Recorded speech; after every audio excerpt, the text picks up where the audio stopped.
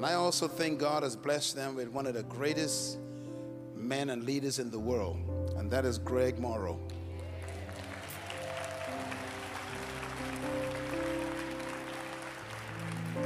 Every Moses needs a Joshua. Every Paul needs a Silas. Every Jesus needs a Peter. Morrow Cirillo has his Greg. Let's give Greg another hand for being faithful. Faithful. You know, I met Greg years ago when I first spoke at this conference, and I spoke at the conference in London as well, and he was there. I fell in love with this young man.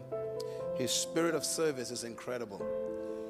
And I told Greg, I said, Greg, you need to write something about how to serve another man's vision, because you are an example of that. And Greg wrote a book 2 years ago, and he called me. He says, I finished the book. And I said, I want a copy of it. And he sent me a copy of it, and I read the book in one day. This is the book. I read it in one day.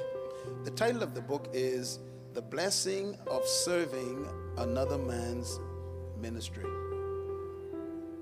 The Blessing of Serving Another Man's Ministry. What a title. And he talks about the 7 serving secrets that will sentence you to success. I read this book, and then I gave it to my assistant, and I said, read this.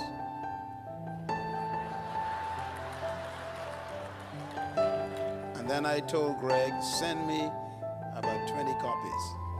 He sent it to me. I sat down with my whole team. I said, everybody reads this.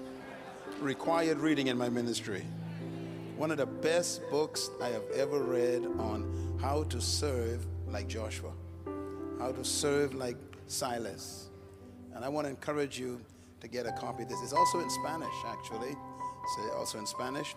And I am really, really proud of you. This is a great book. I hope all assistant pastors read this book. All associates read it. Well done.